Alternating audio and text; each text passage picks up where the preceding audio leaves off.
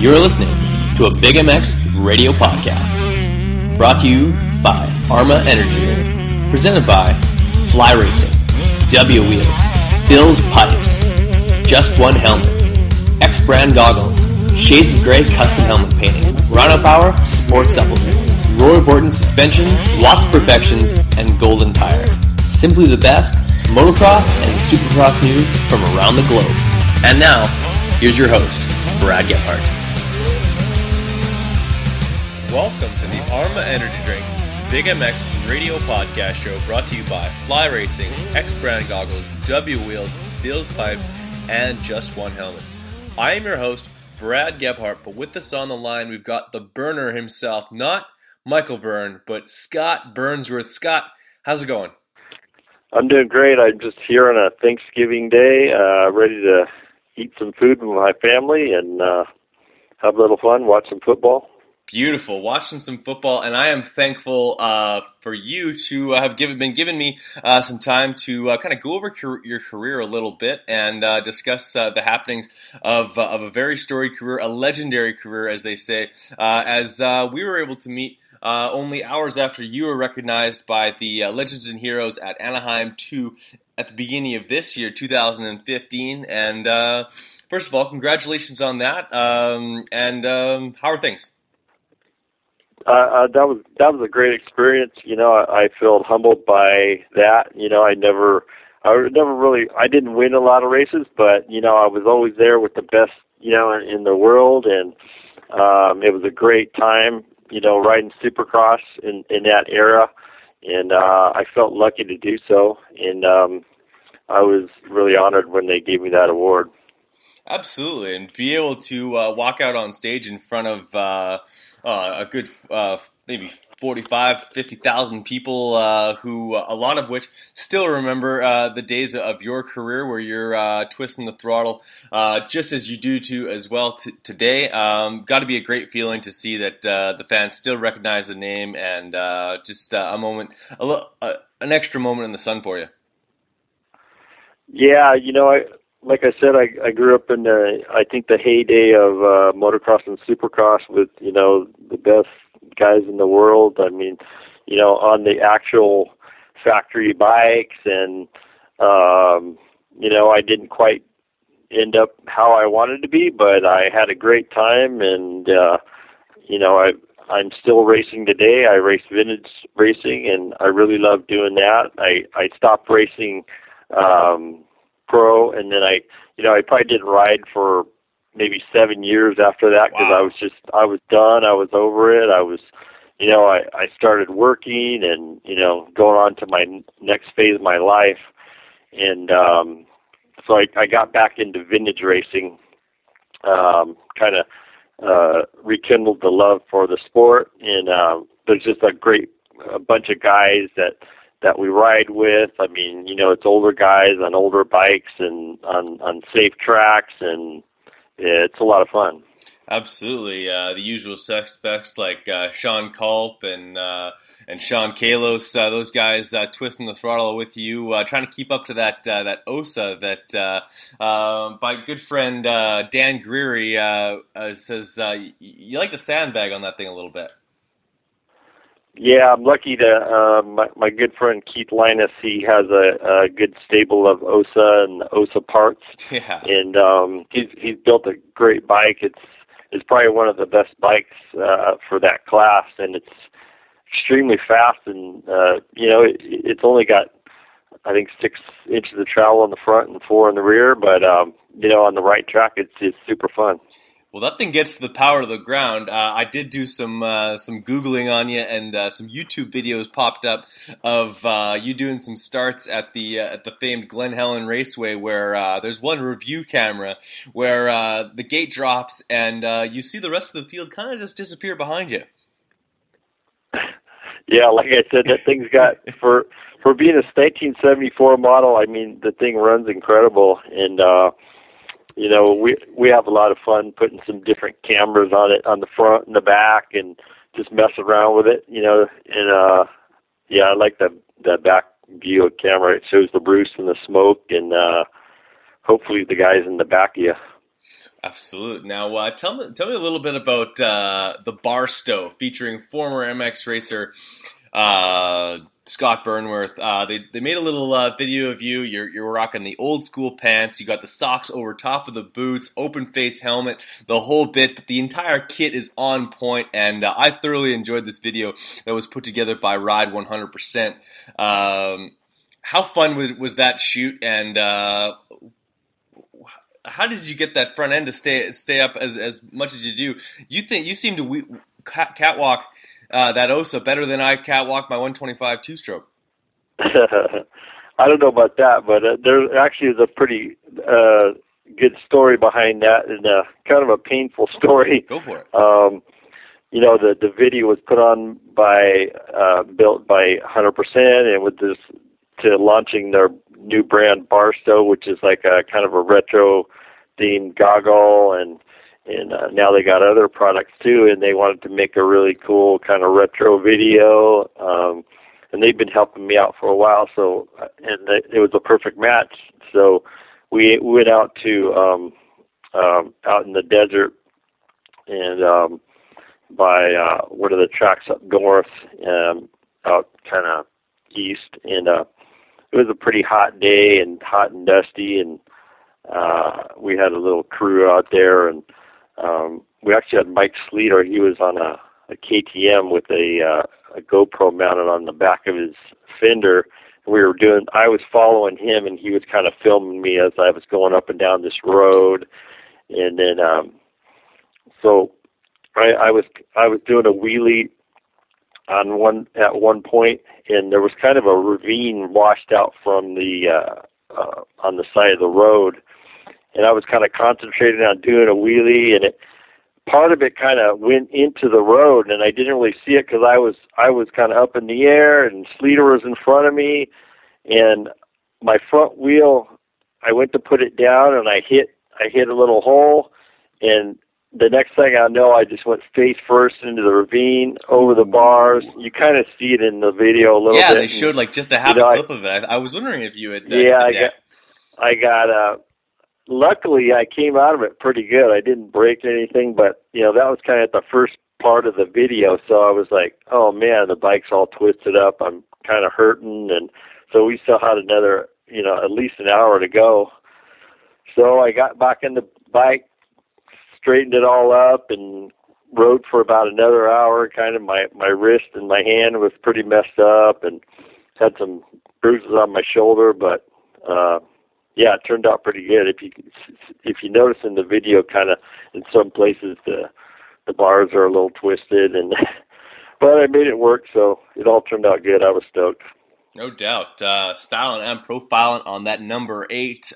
Believe that was your the highest national number that you had achieved in your career.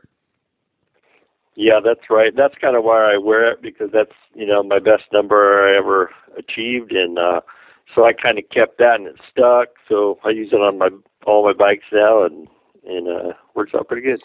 And we're going to talk a little bit about how we got to that number 8 in just a few moments. But before we get there, where did this all start for you? At some point, most motocross racers, young and old, have a story about how their dad or a parent got them a bike and springboarded themselves into a lifelong obsession with the sport that drains not only our hearts but our bank accounts.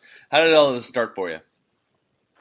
Yeah, it's pretty cool. My dad was a stock car driver, kind of a racer guy, back in the late 60s and that. And he wasn't really into motorcycling himself, but somehow we got connected with, some bikes. And I'm sure, a lot of our friends, used to go to the desert, and they have bikes, trail bikes and all that. And we ended up getting these 2 trail CT70s, and we'd go camping, and we'd ride around in a circle, and I was like completely terrified.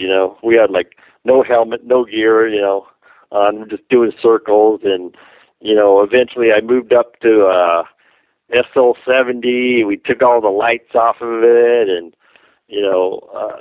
somehow I got into racing.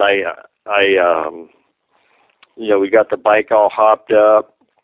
Went out to a local race here in San Diego, kind of east of where I live now, and it was more like a hare scramble because it wasn't, a laid out motocross track or anything like that. It was more like a, kind of off-road,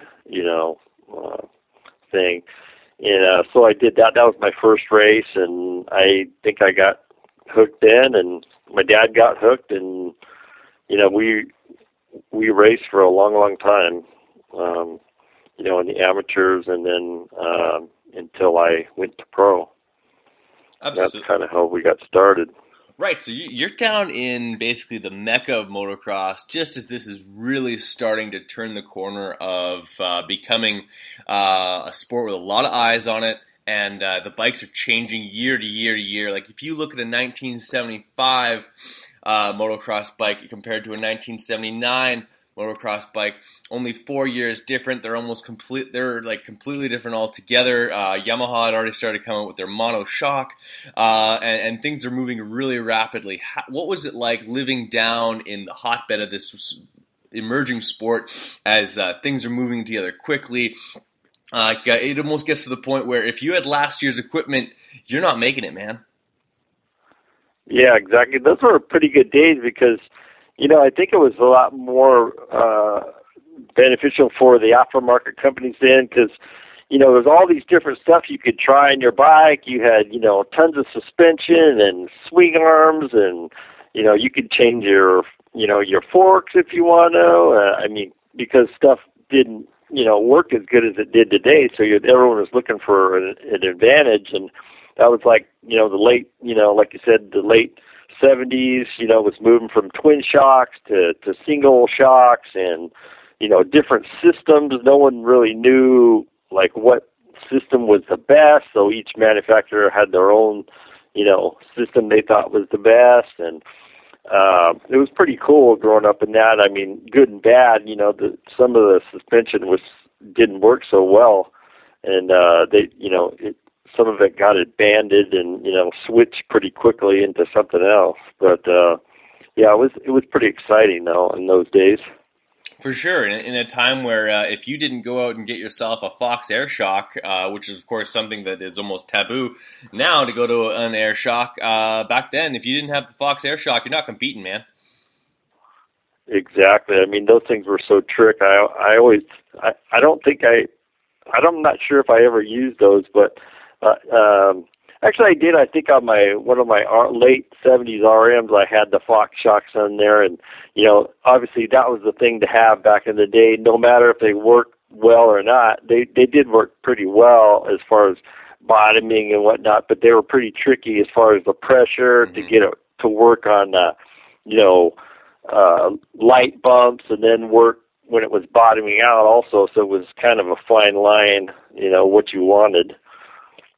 So this is a completely different landscape as it is today. Now you've got your Milestones, your Paris, you've got Glen Helen, you've got Star West, you have Paula, Elsinore, all of these tracks that are at your beck and call.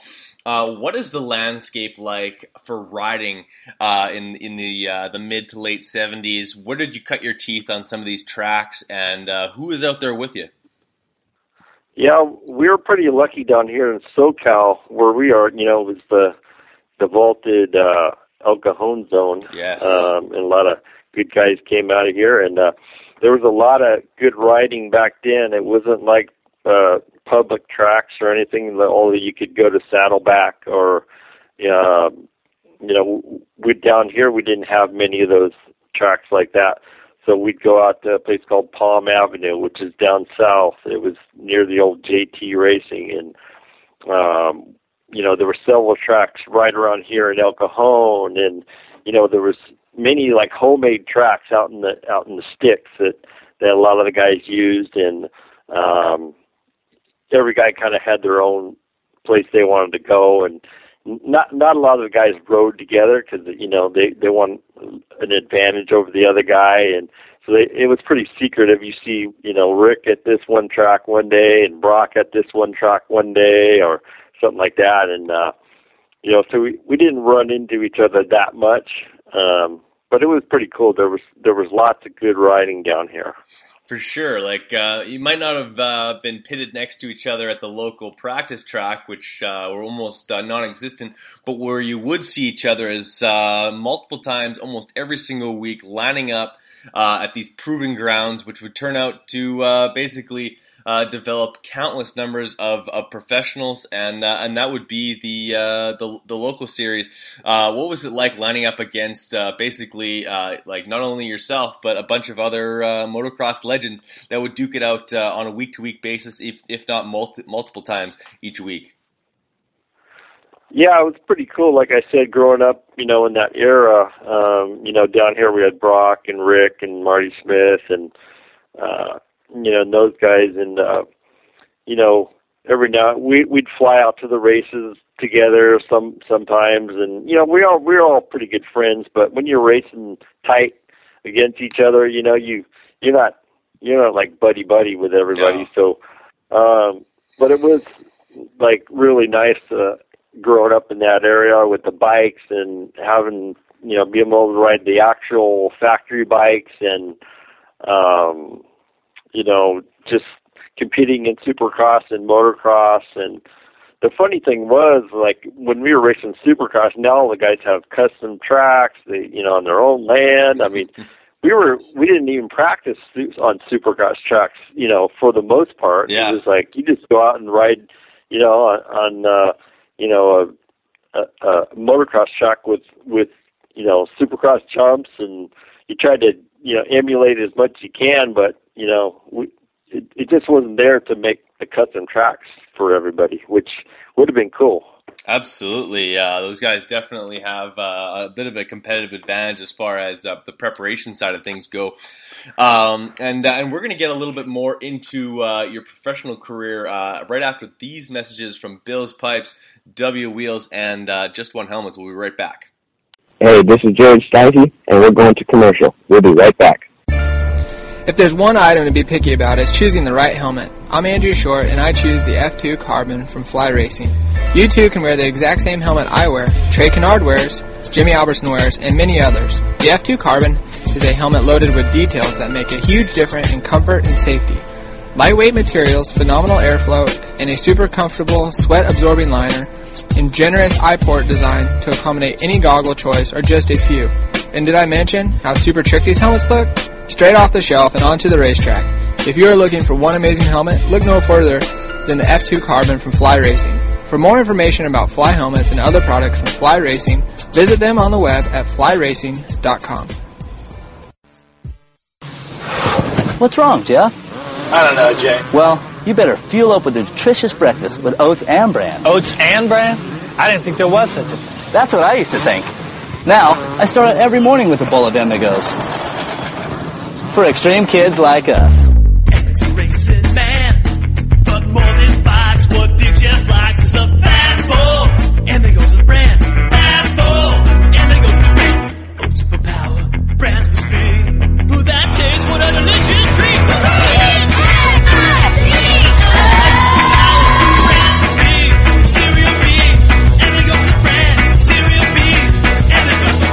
Cereal B's, Amigos. That's what I call fueling for the big ride. Hey kids, start out every morning with a fat bowl. When it comes to helmets, there is just one. The helmet brand, that is. Just One Helmets is tailor-made for motocross and street bike riding, and now available in North America. Who chooses Just One?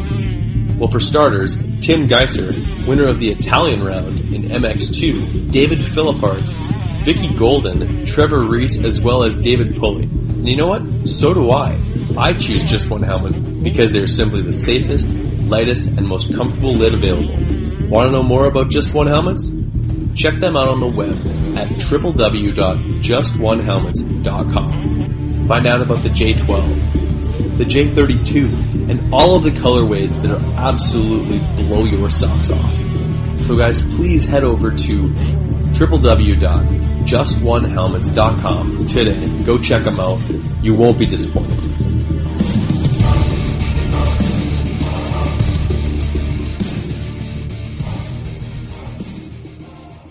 So, what do you think of Rich Taylor? hand and stronger than steel. So what that means is it can move much faster. 2014 X-Brand Goggles is back and better than ever. From the Scatter X, Volcano, and Phantom Goggle, X-Brand has the product to make you stand out on race day. The quality of X-Brand products is second to none. Great lenses, incredible frame, and a strap that doesn't wear out. Great tear-offs, zip-off systems, nose guard, and more. Check out eksbrand.com for all of the accessories and pricing.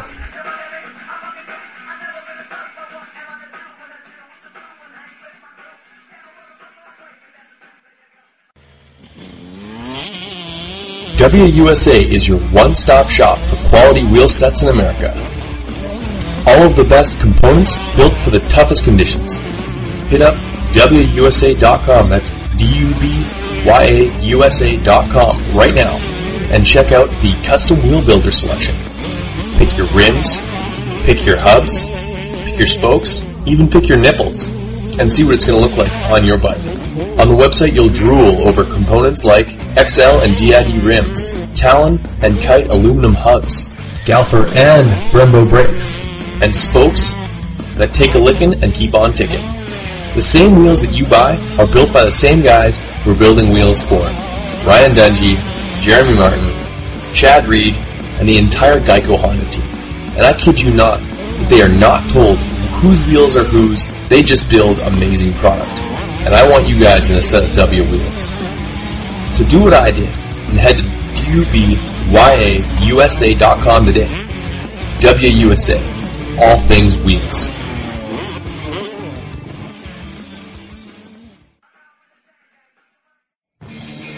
What's up, guys? It's time to talk a little bit about Roy Borden Race.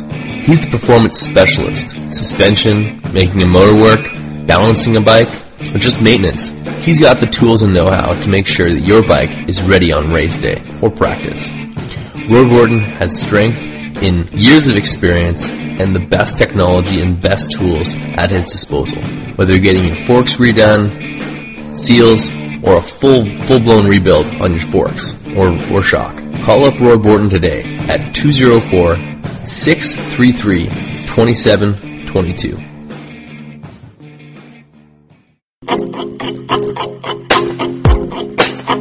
Bill's Pipes, the home of legendary performance. Since 1974, Bill's Pipes has been providing motocross and off-road riders the performance they need. Two-stroke or four-stroke, Bill's Pipes has the exhaust system for you. In recent years, we've seen a resurgence of the Bill's Pipes brand, and that's great news. And that's great news for motocross racers everywhere. For four strokes, Bill's Pipes brings the RE13 to dominate the fight on any brand. For you two-stroke guys, the MX2 Bill's Pipes exhaust system is the right one for the job and comes in Works, Nickel, and the all-new Cone look finish that'll turn heads all day long. Head to billspipes.com right now and get the same pipe used by Billy Lininovich, Vicky Golden, the JMR Suzuki team, Jesse Pierce, Nico Izzy, and David Cody. Bill's Pipes is craftsmanship at its finest. So go with Bill's Pipes and never settle.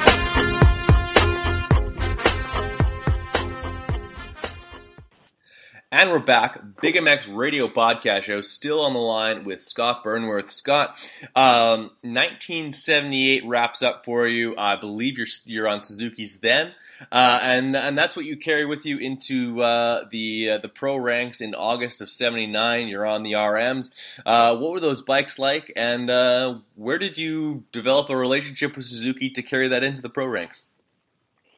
Well, when I was riding mini bikes, I got a ride with R&D Suzuki, and they were kind of like the satellite team for the Suzuki factory. Yeah.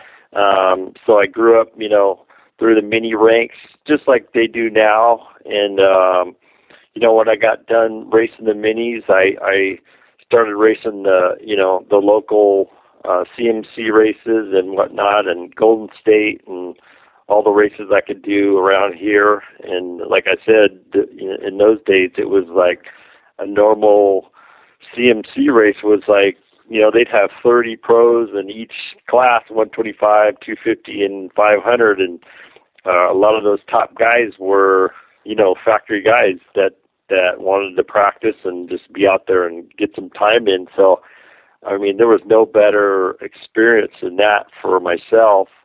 So I started racing that, had some success, and, I caught the eye of Suzuki, and I went on the Nationals and did that, part of the Nationals that year, and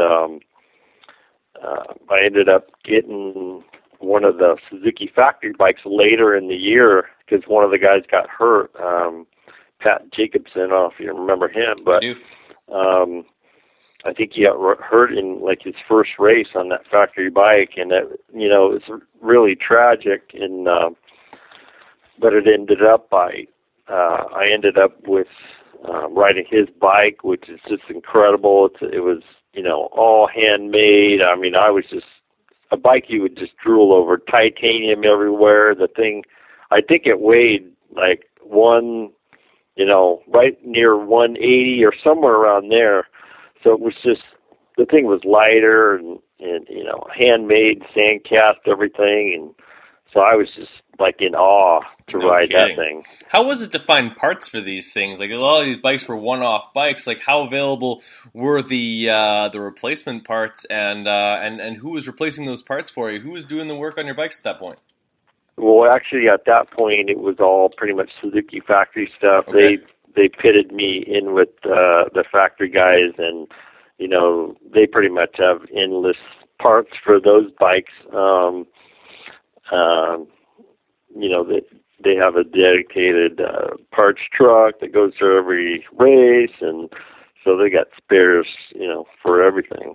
Wow, that's as a young rider, I imagine you're probably just north of 16, 17 years old at this point, with those types of parts at your beck and call, racing the Nationals in amongst over 10 California riders inside the top 20 almost every single weekend, and you yourself coming in 17th overall at your first race at Rio Bravo MX Park. What do you remember about your first days racing that bike at the National Series?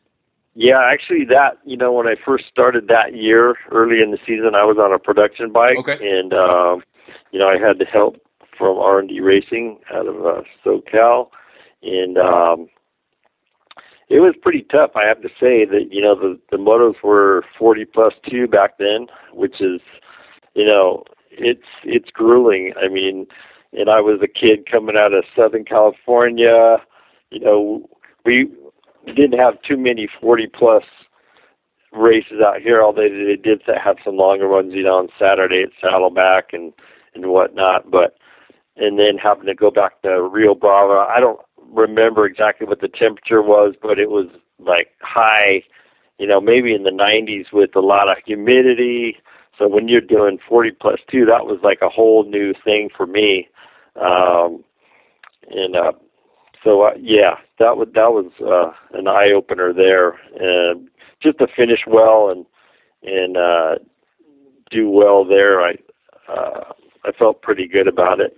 Going forward, I knew what I had to do, so started working on my weak points and went from there. For sure, and of course, this is the time before 125 Supercross. 125 Supercross doesn't come in until almost later on in the 1980s. What were the winters like for you up until you started racing 250 Supercross in 81? What did you busy yourself with? Obviously, the Golden State Series is around, as well as it was common for a lot of guys to go down to Florida to race. What did you fill your schedule with? Yeah, that was mainly it. I mean, there was a lot of training in the wintertime and then getting out to those CMC Golden State races, because those were like the big races to prep for, the Nationals and whatnot. And that was obviously before Supercross. And then, I never got to race that 125 Supercross. And actually in 81, I got stuck that was my first year in Supercross, and you get stuck right in the main with, the best guys in the world, and you're just like, you're in awe just to see who these guys are. You're asking for autographs before the main. Yeah, exactly. Can I have your autograph after the moto kind of thing? And it's like, now I have to race against all these guys. It's just like, I was just in awe. I was just stoked to be there. For sure. Now, before we get all the way into Supercross, let's dial it back to Series Point International Raceway, June 29th, 1980. Your best finish up until this moment was a 13th at Southwick, 1 week prior to this, or 2 weeks prior to this particular race. But you pull a fourth out of your hat.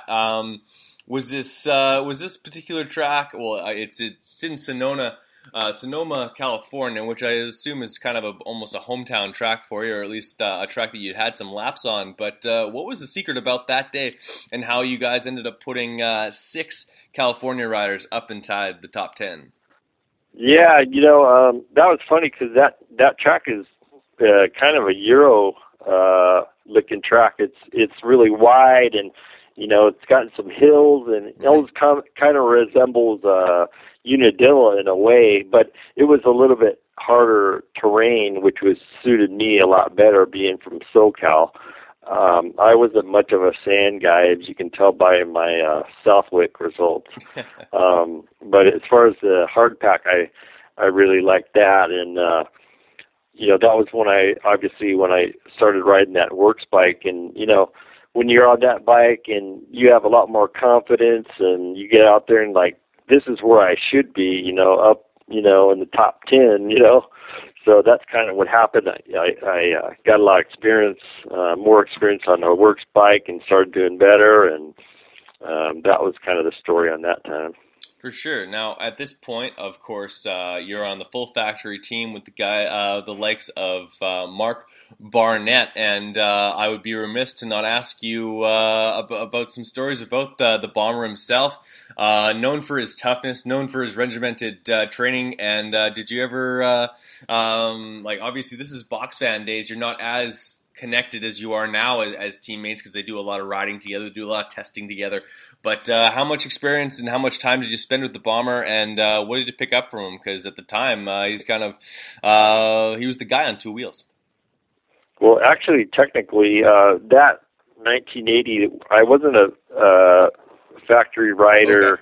Okay. I was more of an amateur rider, and they put me in with the factory guys, and so I wasn't a actual factory rider then. I had some works parts and help from them, and pretty much everything else except for salary. And that's a major piece there, Scott.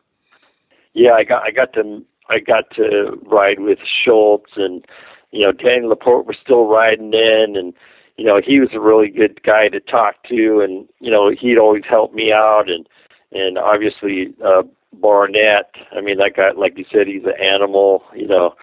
On a few occasions, I'd get to ride with him and whatnot. And coming up later in my career, I got to spend some time back at his farm when we were testing. So, yeah, the guy was just incredible. I mean, really intimidating. So as far as this particular day, if you do remember at Sears Point, were you battling more with Myerscough for third, or were you running away from Mike Brown in fifth? I don't remember. It's hard for me to remember specifics of that day, but I was always a good starter, which kind of I think it hurt me in the long run maybe because I was always up there in the front, and I would have to, fight to keep up there rather than, when you start at the back, you're passing slower riders, you're eventually going up. And it's a little bit harder when you're always there at the front trying to fend off like the fastest guys around. Fair enough. Well, I would say probably that Mike LaRocco might have asked for just a eensy weensy bit of your starting skill, because I feel like he may have been able to win a few races, because as I've gone back to watch a few of those Supercrosses and motocross races from back in the day, there seems to be one common theme throughout the 90s, that there's death, taxes, and bad starts from Mike LaRocco. So good starts are not too much of a hindrance, but I do understand that whole once you get up there with the big boys, they like to mix it up. Exactly. I mean, like I said, growing up, I was always a good starter, so which worked out in certain times, and others not. So that's the way it goes. For sure, and I know you had mentioned that like growing up, you're a great starter, and that's a huge contributor to amateur success. And I feel that the gate drops, or the number of gate drops that you guys would have gotten as amateurs in throughout the 70s and early 80s, far exceeds how much kids are actually lining up on race day to in this day. What do you have to say about that? Like, I know that, like we talked about a little bit before we hit record on this, these kids seem to do a lot more practicing and training than they do actually racing. Do you feel like that's a good thing as far as race pace goes?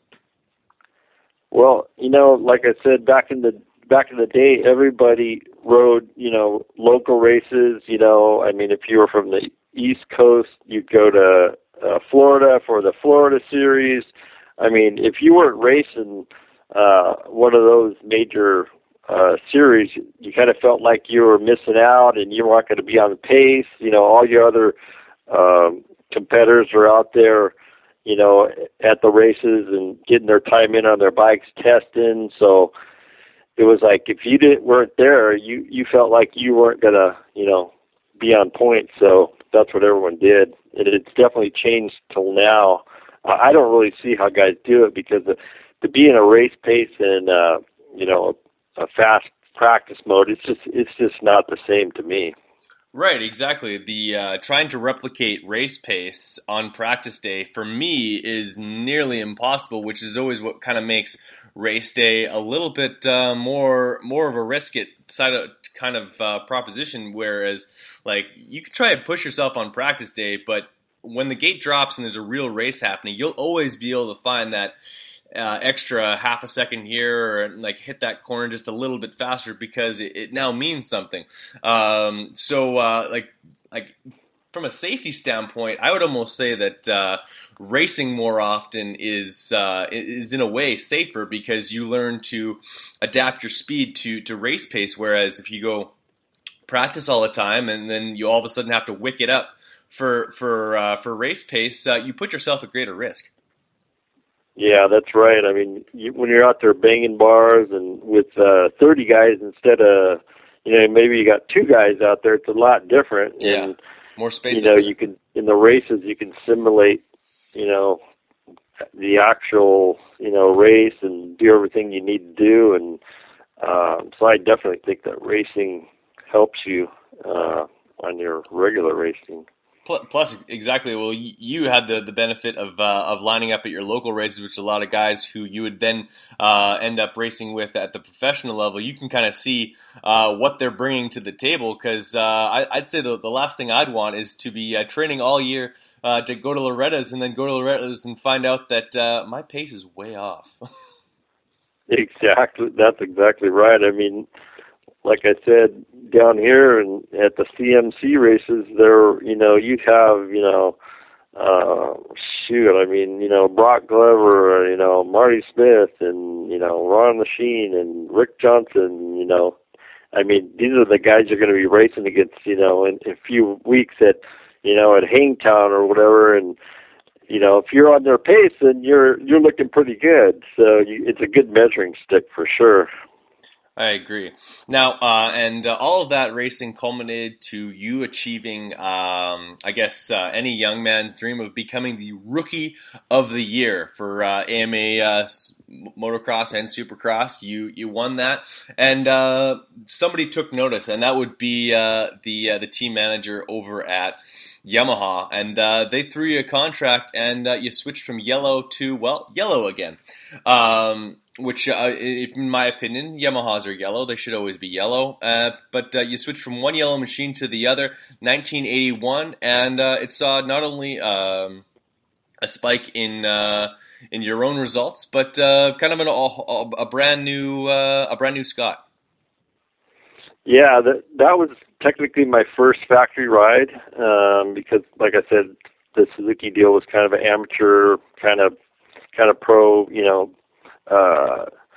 to get me introduced to the racing. And so in 1981, Suzuki was pretty stacked with a lot of fast guys, and for some reason Yamaha needed a 125 rider, and I was good friends with Brock at that time, and I'd like to say that he helped me a lot, kind of, get in there. Yeah, what a team! Because he was one of the best guys, and it was funny. I can still remember. I went up there, no agent or nothing. It was like back then you just kind of showed up and did your own negotiations, which is probably not the best thing to do for me. And I met Kenny Clark that day, who was the manager, and he said, I always remember, because he's all, man, you were like the first guy that like stayed on the same lap as Barnett and all these guys. So they were like really impressed by that. And then I said, yeah, I had some good help. I had some good bikes, and so they offered me a contract for 1981 on a trick, new Yamaha, and back then it was just like those things were works of art, and sure. It was just anyone's dream come true. And I didn't care about how much money it was or anything. I was going to be on the same team as Mike Bell and Brock Glover and Bob Hanna. I was crazy. That was just insane. Any That's kid's wild. dream. Yeah, like these are. Yeah, I was over the top. Hurricane Hanna, Too Tall Mike Bell, and the Golden Boy. Like you're mixed in with those guys. And you're the burner on the 125, and it's a great mix of guys, and you guys really did dominate and have some great results that year. How were the bikes? The bike was, it was decent. That was the year they had the radiator up on the handlebars. Yes. Actually on the front. And as much as anyone didn't like it and thought, that's kind of weird, it's heavy, whatever, it makes it heavy in the front, and it didn't work too bad, but I think compared to like what the Suzukis were that in that period, I think we were, I think at one time we were like, we're like 15, 20 pounds heavier, so our bike was pretty heavy back then. It ran pretty good. And it worked. The suspension was decent. We had a lot of support. Like I said, Yamaha had a lot of resources, and you get tips from Brock and the other guys on what to do and get the bike working. So it was a decent bike. For sure, and you're enjoying it. You're having kind of the time of your life, flying all over the country, doing what you love to do. Later on that year, they throw you on the 250 for Supercross.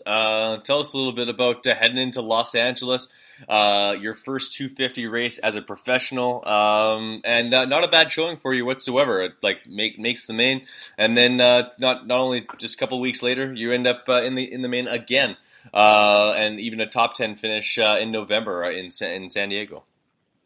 Yeah, like I said, I mean back then it was like, we didn't have the transition period like they do today to go to the 250s and then on to the big class, and we got thrown right in the fire. So you got maybe I don't know how many other factory bikes and riders they're pretty much filling the main, mm-hmm. And just to make it in the main was a feat, and it was tough for sure. To get in the top 10, you had to be, on your game. So it was a tough period. Supercross wasn't really my thing. I was probably better outdoors, and but I really enjoyed it. I enjoyed being on the Yamaha team and being able to go to all those stadiums, through the 80s era. That was pretty cool.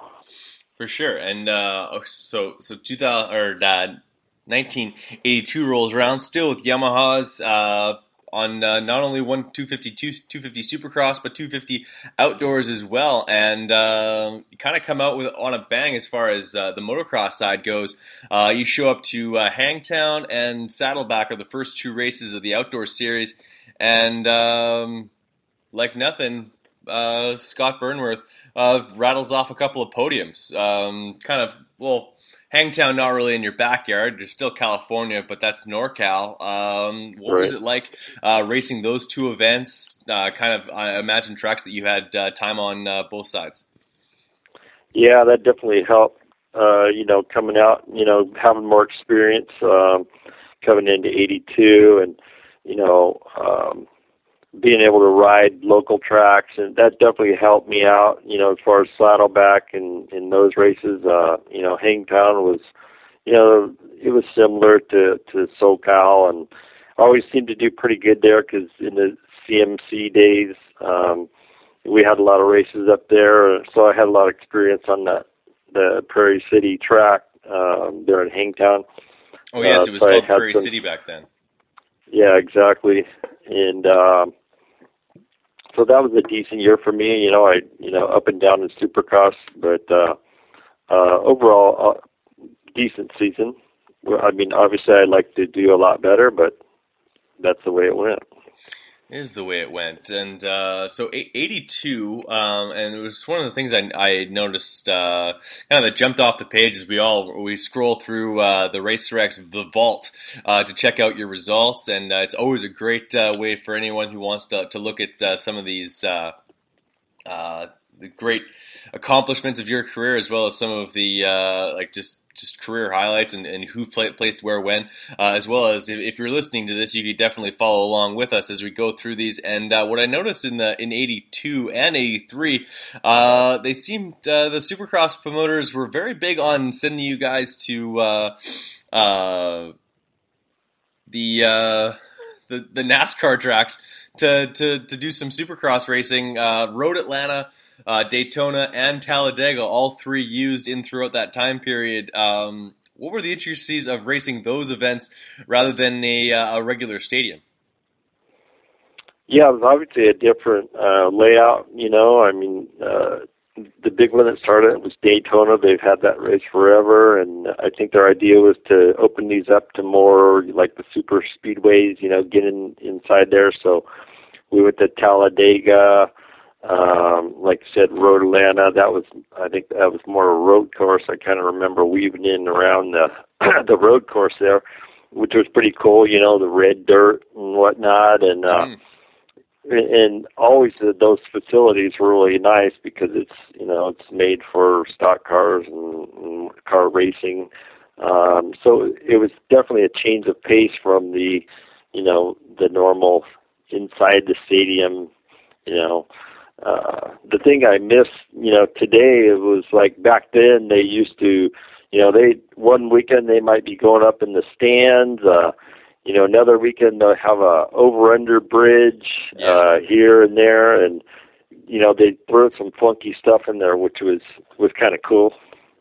Well, they're trying to bring that back a little bit. Of course, the last 2 years they've gone up into the stands in Detroit, and 2015 we saw the reemergence of the over-under bridge, which I'm always a fan of because it almost seems to add at least 5 seconds to the lap time at least. So I like to see those lap times in Supercross getting back up to around a minute. The 45-second races or lap times usually turn into a 15-minute race as far as a 20-lapper go, and then a 20 lap or for the 250 guys, a 15-lap main is a 10-minute ride out there. So the race is over before it starts. For you guys, it was a little bit different, especially at some of these races at the speedways. Those are long lap times, very grueling, and you're one of the guys who would have raced Daytona when it was at its gnarliest, when Gary Bailey was designing those tracks. What do you remember about racing those? I know you're a motocross guy, so kind of fall into your hands a little bit, but seemed like a tough race for you. Yeah, Daytona was one of those kind of one-off races where, there was a lot of sand there, and, they had a hard time, keeping the jumps, all manicured and nice. And, then I remember one year, I don't remember the year, they started putting telephone poles in the jumps so the dirt wouldn't break down. That's right. So basically you have a telephone pole going across, they pack it down with sand, basically. So eventually, all that sand goes away, and, you have, like, square-edge telephone poles going through whoops and jumps, and I had a few memorable get-offs there, on the Suzuki, and going over the bars, and like in 1984 when I pretty much had to ride every single race, to the last chance, and I crashed, and I didn't make it to the main and that, so I had to go to the next one. So that was a long day for me, but it ended up pretty good. It did end up pretty good for you. You had a lot of great success on that Suzuki, and both indoors and out, Lakewood, Washougal, and moving into 1983, the number 2 pops up more than anything else, and that's where we ended up in the motocross series behind none other than the great David Bailey. So as far as that series goes, and we're talking about David Bailey being one of the greatest to sling a leg over a bike, got to be a pretty, like, that year in itself has to stand out for you as a great accomplishment although you didn't win the championship, to be nipping at the heels of a great rider like that. It's got to feel good to look back and kind of think about those days fondly. Yeah, that year was probably my heyday right there, and really proud of what I accomplished that year. The Suzuki was that was probably one of the best years for my works bike, and it was really fast, it handled pretty decent, and I had a lot of good finishes, got a lot of good starts and whatnot, some good luck that year, and then obviously racing with David. You're racing with, like, the best guy in the world, pretty much. So smooth and very hard to beat, but very intelligent. And so I was really lucky to end up second, and I am proud that I did that. Who else was on the team with you in '83? Because I just quickly looked at the results from this High Point race, and there's you on a Suzuki, and the next one doesn't pop up until 12th place. That's Clint Hardick. So, like, who was on the team with you? Actually, in '83, I don't remember if Barnett. Is that when they had a bunch of 125 guys and then you? Yeah, I know they did have a lot of 125 guys. Okay. I don't recall exactly everybody on the course. I know Barnett was riding for Suzuki then. I'm not sure if he got hurt or whatever. I know he was riding a 125, and then the 250 and Supercross, and because we had the bike with the air box where the tank was and the gas tank where the air box was. Yeah, for Supercross. And we struggled a little bit, with Supercross that year on that bike. But the outdoor bike was pretty incredible. I think Barnett ended up using that same bike for the Supercross, and I kind of just stuck with the one with the airbox on top, which worked pretty decent still.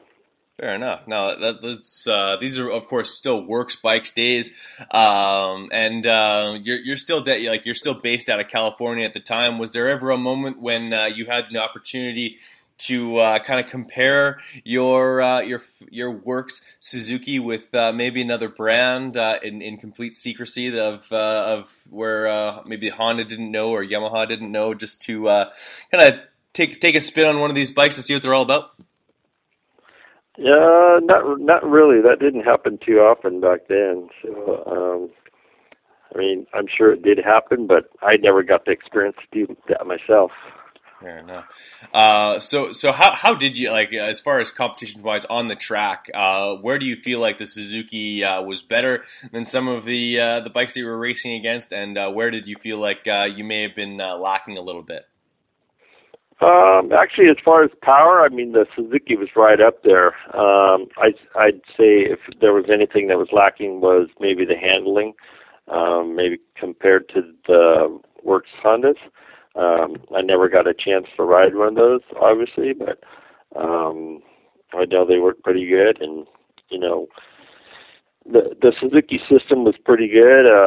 I think it was better outdoors than it was in Supercross. Just the design of the suspension and the rear and that whole shock and swing arm link system.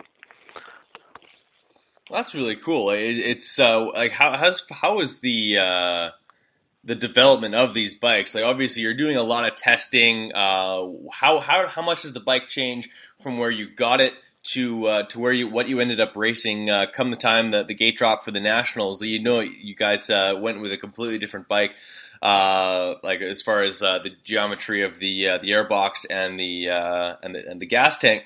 How many things are getting switched out week to week as you were developing this bike into something that you could dice it up with the likes of David Bailey on? Yeah, I mean, back then it was pretty cool. We had a lot of different options to our disposal, and you know, earlier that year we got to go over to Japan to test those bikes, and that was really neat. You know, it was kind of like, you know, kind of a break in and, you know, try the bike and see how it works, just the basic settings, and you know, to get it decent. And then, you know, later on we in the United States we do testing before that year to fine tune all that and get it ready for the nationals, which ended up working out pretty good that year. No kidding. A great summer for you, a great season. How close were you to stealing an overall win from David throughout the year? Forgive me for not knowing every single detail about that particular series. I was born 5 years later. But as far as dicing it up with the would-be champ, did you steal any motos off of him, and how close were you to taking it overall? Yeah, you know, I was pretty close. I don't remember the exact points, but I did one moto in Gainesville. I crashed, and I think I ended up DNFing that moto, so I probably lost, you know, 22 points or something like that. I ended up ripping off my fingernail on one of my my clutch finger, I think it was, and that was super painful. And I actually did. I won a moto that year at Gainesville. I think it was Keelan actually. That was it was me and him that were dicing for the win, and pretty much the whole moto. So I ended up winning that moto, and I think that next moto is when I crashed and tore my finger off. So that didn't end up so well. But overall, it's pretty. You know, I was always there. I got a ton of seconds, which sucked, and you know, I wish I would have won more. But you know, that's the way it goes. And I was happy on the year. Absolutely. Like the Pittsburgh track, is that Steel City, or is that like a completely different Pennsylvania track altogether? With that High Point, or I think that was that High Point. I'm not sure, but nope. There's High Point was earlier in the year. Pittsburgh happened right after Redbud that year, right before Foxborough. Oh, okay, that's a Supercross. Sorry. Oh, that's a Supercross. Yeah, that's what I was going to say. That's a Supercross. I remember going there. Yeah, and they mixed you guys up big time. Not only did you guys not have Supercross tracks to practice on, they're like, oh, every once in a while we're going to get you to ride a Supercross. Yeah, exactly. That's what I'm saying. It's like, back then it was like one weekend you're riding Supercross, one weekend you're riding motocross. So I think it was pretty cool to mix it up, actually. And no kidding. It'd be cool if they did that today. It would be a drastic change from what they do today, because it's like, you got Supercross settings, you got outdoor settings. But back then, like I said, we'd be out during the week and practice on an outdoor track, getting ready for a Supercross. So you had to be versatile. Between July 3rd, 1983, and July 9th, you went from outdoors to Supercross, and then back 3 weeks later into August. You're racing outdoors again. Absolutely wild. If they did that today, there would be uproar with the riders. The teams would not be down for it.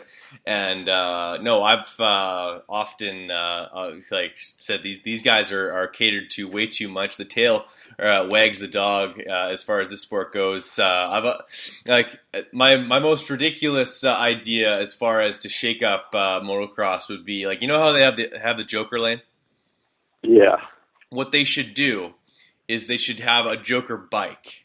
Is that every manufacturer has to build a two-stroke 300cc completely works bike, and then at riders meeting, everyone in the top 10 has to draw straws for who has to ride the Joker bike. And today, whoever that was has to learn how to ride two-stroke today. That's it. I like the idea. I'm a big two-stroke fan, and I think that'd be interesting.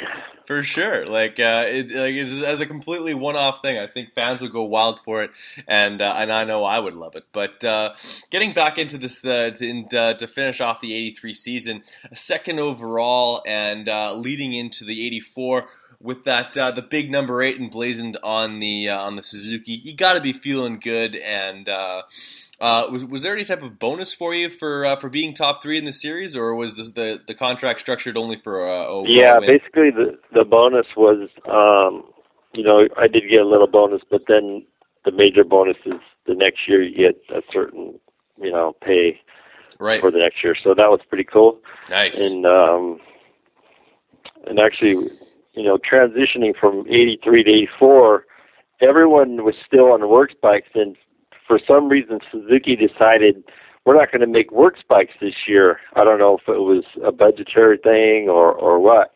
So in '84, we're out there with our Suzuki, production / factory bikes, and everyone else is on their full-blown works bikes. So it was...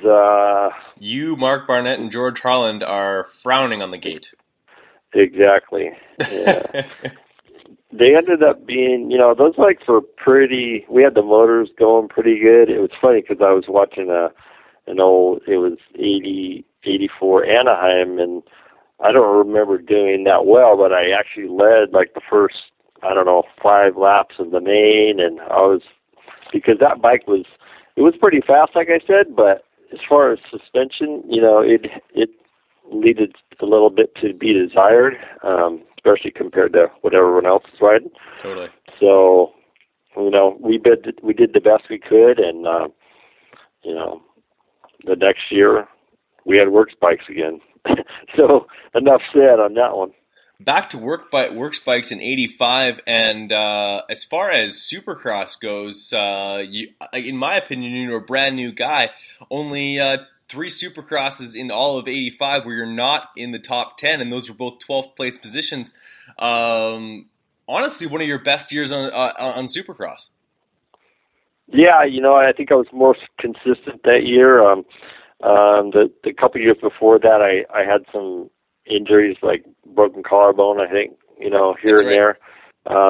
So that's hard to, finish well when you're doing that. And so 85, we had a decent bike. The thing was, like I said, the thing ran incredible. It was more of, if anything needed to be improved, it would have been the suspension. But, we got great starts and, just tried to be consistent and not crash and whatnot and finish up there. What was it about the High Point Raceway? This California kid goes all the way to the other side of the country, and every time he goes there, he seems to scoop up a top 5 finish. What was it about the layout? What was it about just you and heading out to that track that seemed to be a bit of a magic thing for you? Regardless of how your results were anywhere around that event, you always seemed to be able to rise to the occasion. And as far as I can tell, I think your worst position there was an 8th. So pretty damn good for a guy who is not from that part of town. Yeah, like I said, I had a lot of tracks that I tended to do better than others. I think Washougal always did pretty good there. High Point, had some pretty good luck there. I guess it just comes down to, being comfortable on that track and, having the right dirt and kind of being in your zone. It's like for me in the sand, that was a struggle. I grew up out here in SoCal. There's no sand anywhere around here, and I just didn't ride a lot of sand in my younger days, and I was like a fish out of water pretty much. It's like when you see the guys from the Netherlands come over here and ride SoCal, they're just it's like fish out of water pretty much. Yeah. And so that was the deal on that. Fair enough. Now, what was the plan about in '86 with sending you back down to the 125 class to mix it up with Diamond in the 125 class? Kind of hadn't been riding the little bike in quite some time, and you find yourself back down there mixing it up with the young kids. Kehoe's down there. I guess George Harland is also there. What was the story with everyone's on 125s that year? Well, after '85, I was talking to different manufacturers, and like I said, I've always been a pretty close friend with Brock, and obviously he has a good tie-in with Yamaha, and and they were looking to add another 125 rider that year. So I started talking to them, and, Brock kind of helped me out a bit up there, and I ended up getting a ride with Yamaha for '86 and, trying to do that 125 class, and that was the idea. We actually had a few Yamaha guys that year, I think Vader and DeHoop, and there was some factory, Bowen. I think Bowen was on the team. Yeah, Bowen. And it didn't go as well as expected and what we had hoped for. We had a lot of struggles with the bike that year, just suspension and down on power, and seemed like we were always struggling to just get it competitive, and things didn't go as planned as I'd like. Fair enough, but you did look good in the black and red Hallman riding gear, especially when you came out to a pretty damn good start. Anaheim, 1986. You don't remember anything about that particular night, do you? Oh, nothing. No, I just totally blur. Yeah. Out to a good start, and here comes RJ. That is probably like one of the most well-known things I've known for, and people recognize me. It's, I'll be at a Supercross or something like that, and they'll say, I remember you in '86, and you and Johnson and Bailey and all this stuff. I'm like, yeah, I know. So I get reminded of that quite a bit. Fair enough, but the riding gear looked good, man. The red and black motif definitely was eye catching, and like the Anaheim '86, RJ comes in like a bat out of hell and puts you on the ground. Yeah, I was actually having a pretty good day that day, and was riding good. Had the bike working pretty good, and I ended up winning my heat race and feeling good going into the main. And I didn't get the whole shot right off the gate. I think I actually thought that Holly got the whole shot, so I ended up in the next corner. I ended up passing him and getting into the lead, and I think it was the second corner. RJ came in super hot, and I was scoring it up because there was like a triple right there, and I was going to try to jump it. So I cut in, and he was going way too fast and pretty much cleaned out my front wheel and had my face stuck in the dirt for about half a lap. At first, did you think that it was Jim Hawley that had cleaned your clock? Because I wouldn't have put it past him at the time. Yeah, no, I actually had a lot of not run-ins with Holly, but we raced mini bikes together, and we grew up pretty much in the same era, riding all the same races, and he was definitely a bulldog. But at Anaheim, I wasn't really sure what happened. It was happening so fast. I got the whole shot, and then I was just cleaned out. I had my face in the dirt. I'm getting up, going like, where am I? And so I was about a half a lap back, and I just kind of, I was so far back. It was hard to really get going. So I decided I'd just help David Bailey out a little bit.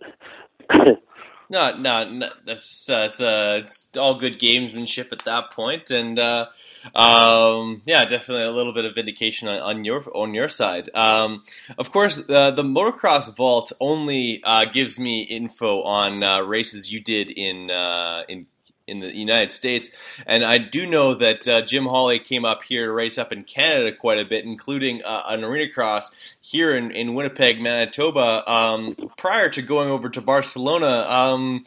What types of races were you hitting outside of North America? The ones that I can remember are like Bercy, doing that, Genoa, Italy, did one in Antwerp, Belgium. I actually don't think I've ever been to Canada to do a race, and shame on you. Which I kind of wish I could have. I hear a lot of good stories, the rollerball and all that, and I knew Ross from down here, and he was riding the Nationals, and they had the Molson Supercross, and so I'd really like to come up there. Did you ever get rollerball? No, I don't think I ever did get rollerballed. I did race with rollerball a lot, and because he was actually riding a Suzuki back then too, so yes. He was always kind of around our area, and he was a cool guy. This guy was tough as nails. 42 Canadian national championships. Can you imagine that? Yeah, that's incredible. That's crazy. There's literally, if you look at the record books for the CMRC, or at that time it would have been the CMA, it's just literally Ross from late 70s to the early 90s, and just like, that's at 125, 250, 500, and given the fact that it's a completely different riding style for all three bikes, really speaks to his dominance. But enough about Canadian moto. Let's head on over to Spain, where KTM came calling, and you answered. You headed on over to Spain to do some GPs before getting homesick and coming back. But tell us a little bit about your adventure overseas. Yeah, that was pretty exciting for me that year. I actually. In that year, I went. I was going to do the Supercross, just kind of the local West Coast, because I didn't have a ride that year. So I went down, bought a Honda, took it up the pro circuit, and Mitch fixed it all up for me, and the thing was running really good. I didn't have a practice bike, so I was kind of utilizing the same bike. So I went to the first race in Anaheim.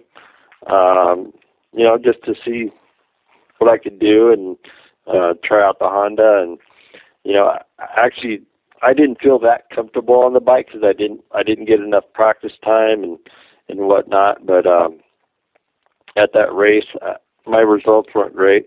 And after the race, some guys from Spain, they were the KTM importer of Spain, and somehow they got contacted with me then in Anaheim, and I met them down here in San Diego, and we talked a little bit, and they were interested in having a guy come over there and ride the Spanish National Championships along with a few selected GPs that year. So I didn't really have anything else going, so I got a little deal over there, and it was a good experience, and I'm glad I did it. I got to meet some good people and travel around, and I lived in a little town about 40 minutes east of Barcelona, pretty cool little town called Manresa, and overall it's pretty good. Like I said, I got homesick because I didn't have anybody over there with me or anything. It was pretty much all the people from KTM Spain, which treated me really well, and but I had a good time over there. For sure. Actually, probably one of the more positive stories you hear about going over to Europe. Of course, we always get homesick, especially in the pre-internet era where it's hard to even make a phone call across to get that.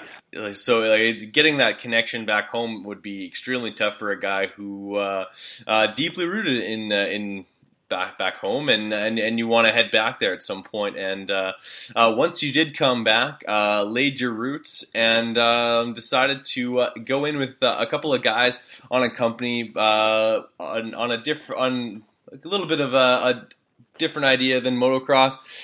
You're out there on the water, and one of the things that was really big in the late 80s was, of course, the stand-up jet skis, and you capitalized on that by starting with a few friends, Jet Pilot. So tell us a little bit about creating that brand and how that kind of launched for you. Yeah, it was a cool transition in my life from racing because my buddies, they were motocross guys too, and they grew up here in Southern California, and actually in '86, one of my partners, Phil Johnson, he went to Bear Sea with me, and he was kind of wrenching on my bike for me at that time in '86, and we got to travel around, and in over in France they call the riders pilotes, so that's kind of where the name Jet Pilot came up. We're, jet ski, rider, we were all into motocross, and somehow we came up with that Jet Pilot name, and it stuck. And so I ended up doing that. After I raced, I started working, I'd work 3 days a week up there doing that, and it was pretty small at that time, but, I wore a lot of hats and did what I had to do, and eventually I got into the kind of the art and design of the wetsuits, and that's kind of how I started in graphic design. Pretty much self-taught, and I'm still doing it today. No doubt, and that's kind of it's interesting that you were doing that all the way back in almost the graphic design infancy. Someone who taught himself from the grassroots up, and to this point, literally, this is kind of a technology and a technique that was almost kind of a bit unheard of. So you've been into graphic design for as long as graphic design has been a thing. Yeah, it was pretty funny because when I worked there, everything was done, by films and layers and all this, and you'd have to get things typeset to make an ad, and I mean, it would take you over a week to finish like a one-page ad just because you had to have all this film work done and separations and whatnot, and at that same time, one of the guys in the company, he said, "Hey, he had this like new Mac, I think it was an SC something, and it had like this program like Adobe Illustrator. I'm like, holy shit, what's this? How do you use Magic. this? And that's kind of how it started. It was a good experience though to come from that era into what it is today. I mean, you can throw together an ad in an hour and be done. So definitely come a long way.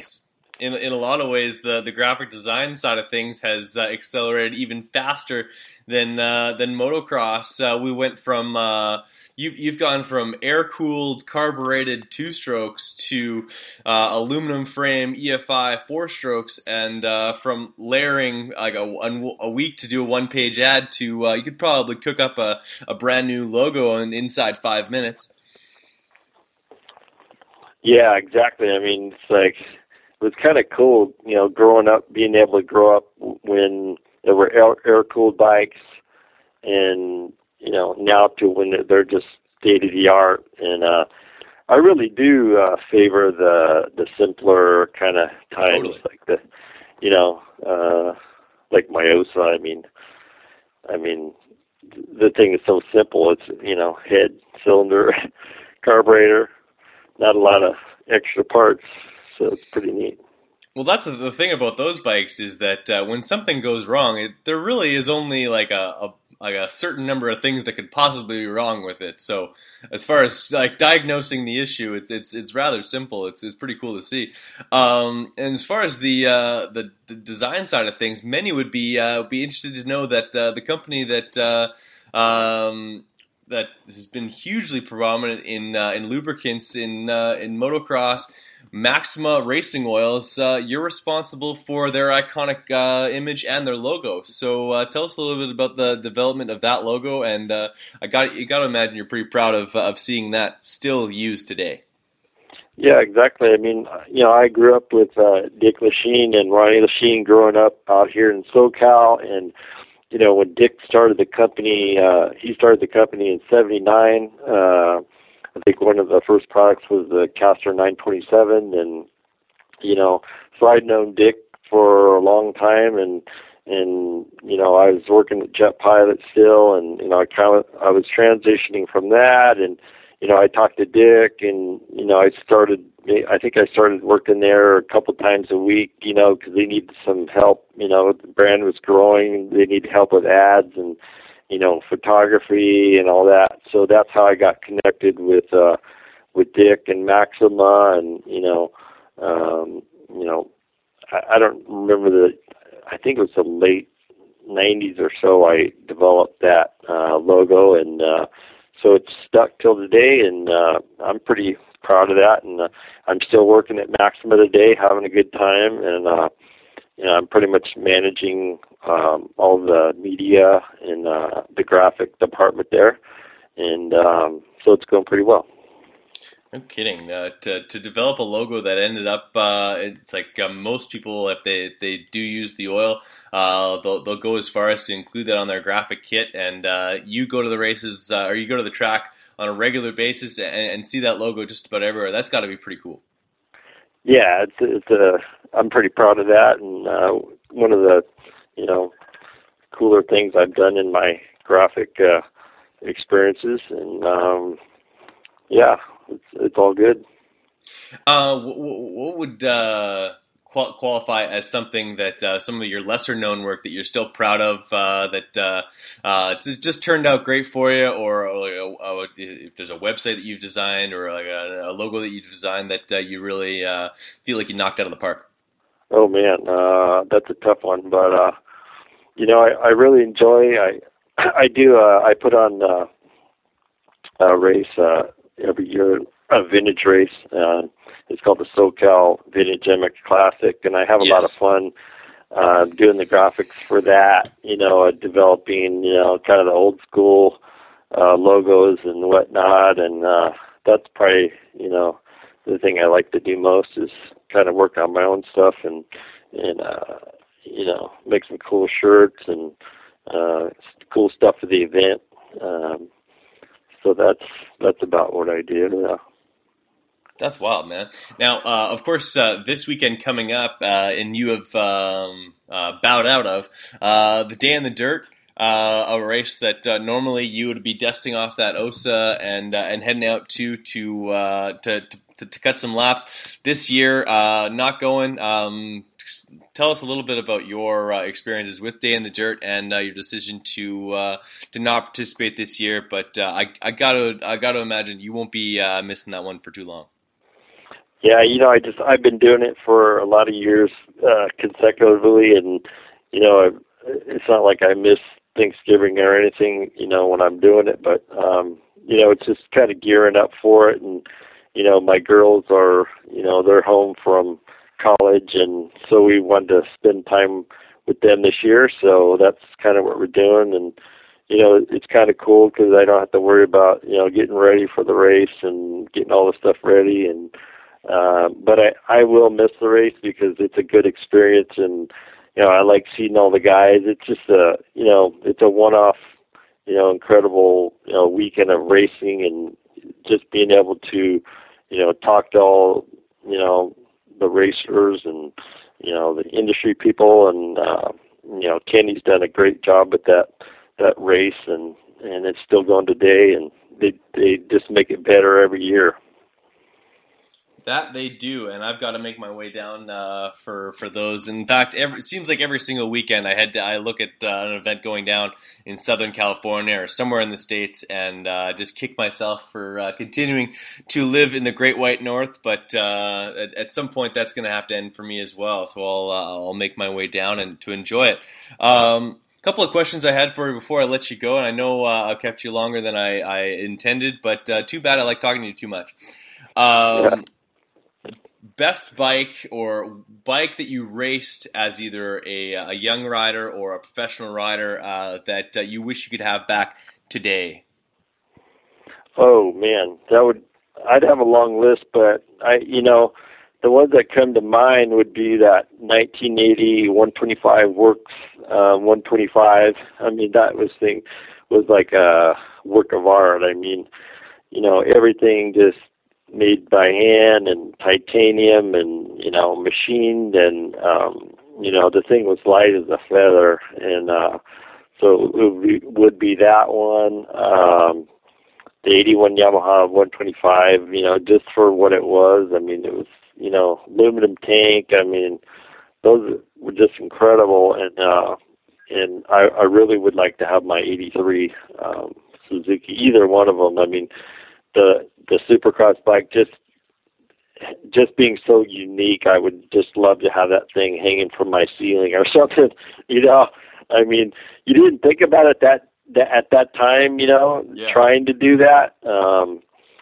But now it's just like, oh man, why didn't I try to, get one of those bikes and keep it? But they kept pretty tight rein on all those, and actually my own mechanic was kind of the guy that would take them and crush them all because they didn't want, I don't know the real reasons, but they didn't want all the parts out there. They didn't want, other people looking, seeing what it was, and, obviously for liability, they didn't want all, these spare parts out there, and so they would just take them down and crush them so no one could use them.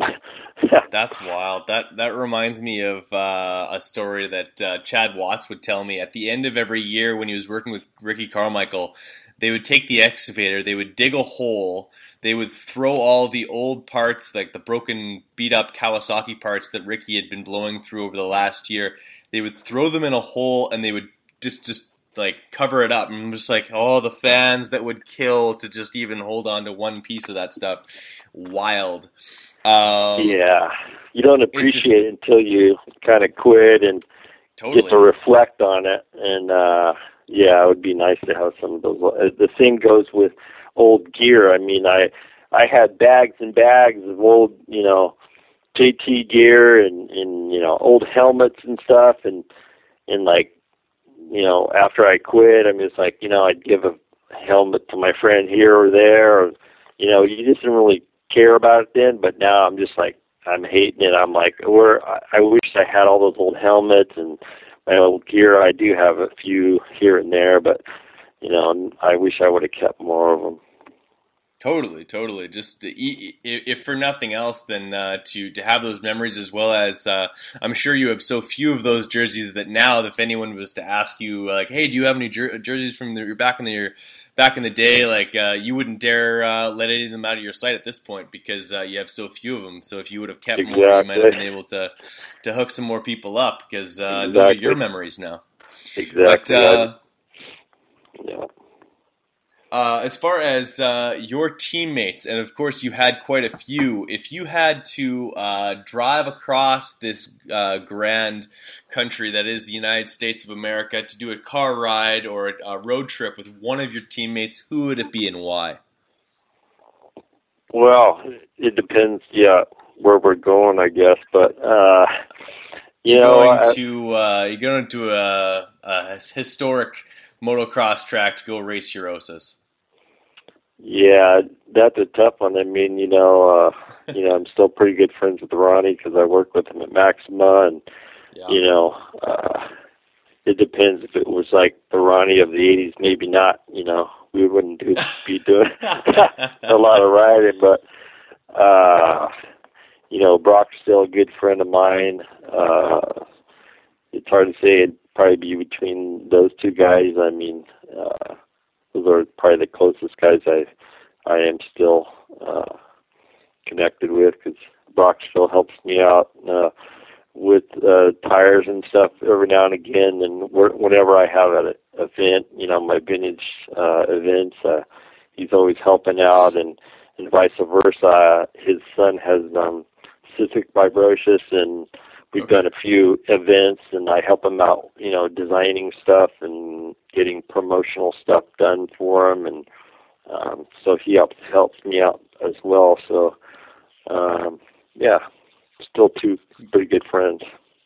There you go. Well, maybe rent a van and take the two of them. You guys can switch off driving. And, of course, between the three of you, about 120 years of motocross stories and knowledge. So you guys could probably go from one side of the country and back without glossing over anything twice. Well, I'm pretty sure Brock would talk pretty much the whole time, so I wouldn't really get to talk much. But, he's definitely got some stories. So, and obviously Ronnie would too. No kidding. I wouldn't get much words in otherwise. Edgewise, no, for sure. Of course, the Golden Boy, a guy who has his own radio show in and of itself. Those of us with radio shows, we don't really know when to shut up sometimes. Yeah, exactly. Yeah, they have the Bike Week radio show, and it's kind of on hold right now. I think they're transitioning to something else, another station possibly. So I'm not exactly sure what's going on there. Fair enough. Now, before I let you go, I wanted to get your take on racing today. How much do you pay attention to it? How much do you follow the races? And what are your thoughts on some of the current champions, contenders, and basically motocross as a whole right now? Actually, I follow it quite a bit, just kind of being in charge of management of the Maxima, media and whatnot. We have tons of sponsored teams, and we've got to connect with all the magazines and team rider, not the teams, just to get images and whatnot. So we stay pretty close to it, and I don't know. It's just a whole different generation, a whole different way of doing things. I mean, you got the 18-wheelers, the big rigs now. When we had, box vans, and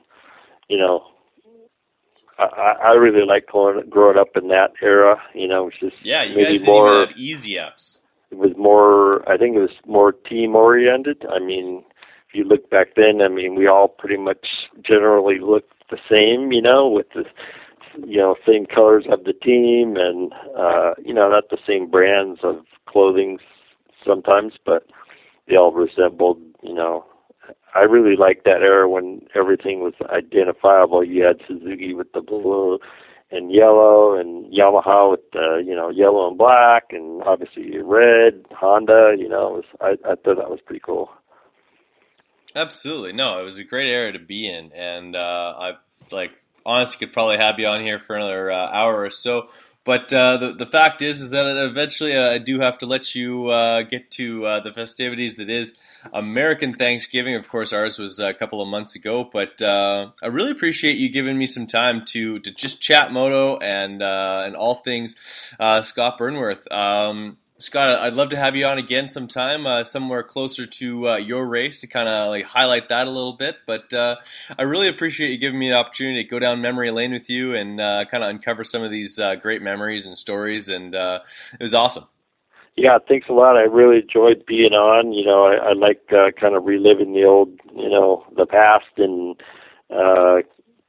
talking about moto because I still like to do it, and I'd love to be on again. And thanks for having me on. Perfect. We'll have to get you and Ronnie Lachine on together and just swap stories. Sounds good. Perfect. Well, don't hang up just yet, but for podcast sake, we'll cut it off right there. Okay, thanks. Thank you for listening to the Big MX Podcast, brought to you by X Brand Goggles.